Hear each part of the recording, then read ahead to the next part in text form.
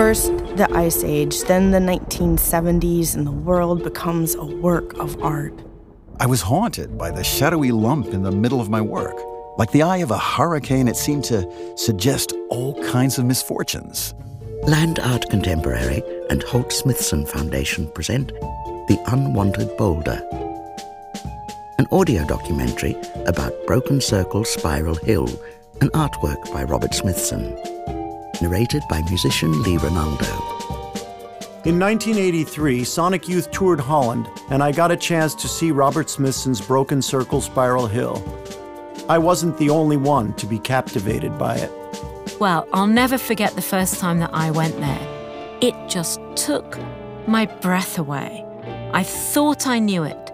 I'd seen photographs, I'd read about it, I'd seen a film, but nothing prepared me for just how wonderful it is. Broken Circle Spiral Hill is a so-called earthwork situated in a former sand quarry in the Netherlands. Now, the closer you get to Broken Circle Spiral Hill, the more your eyes start to focus on this lump, this object, and it seems really incongruous.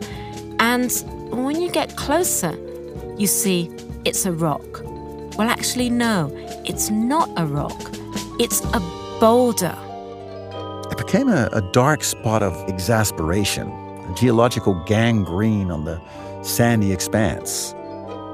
Smithson was always looking for shapes, forms that don't have a center, and the boulder actually was giving a center to the work, especially to Broken Circle, and that he didn't want.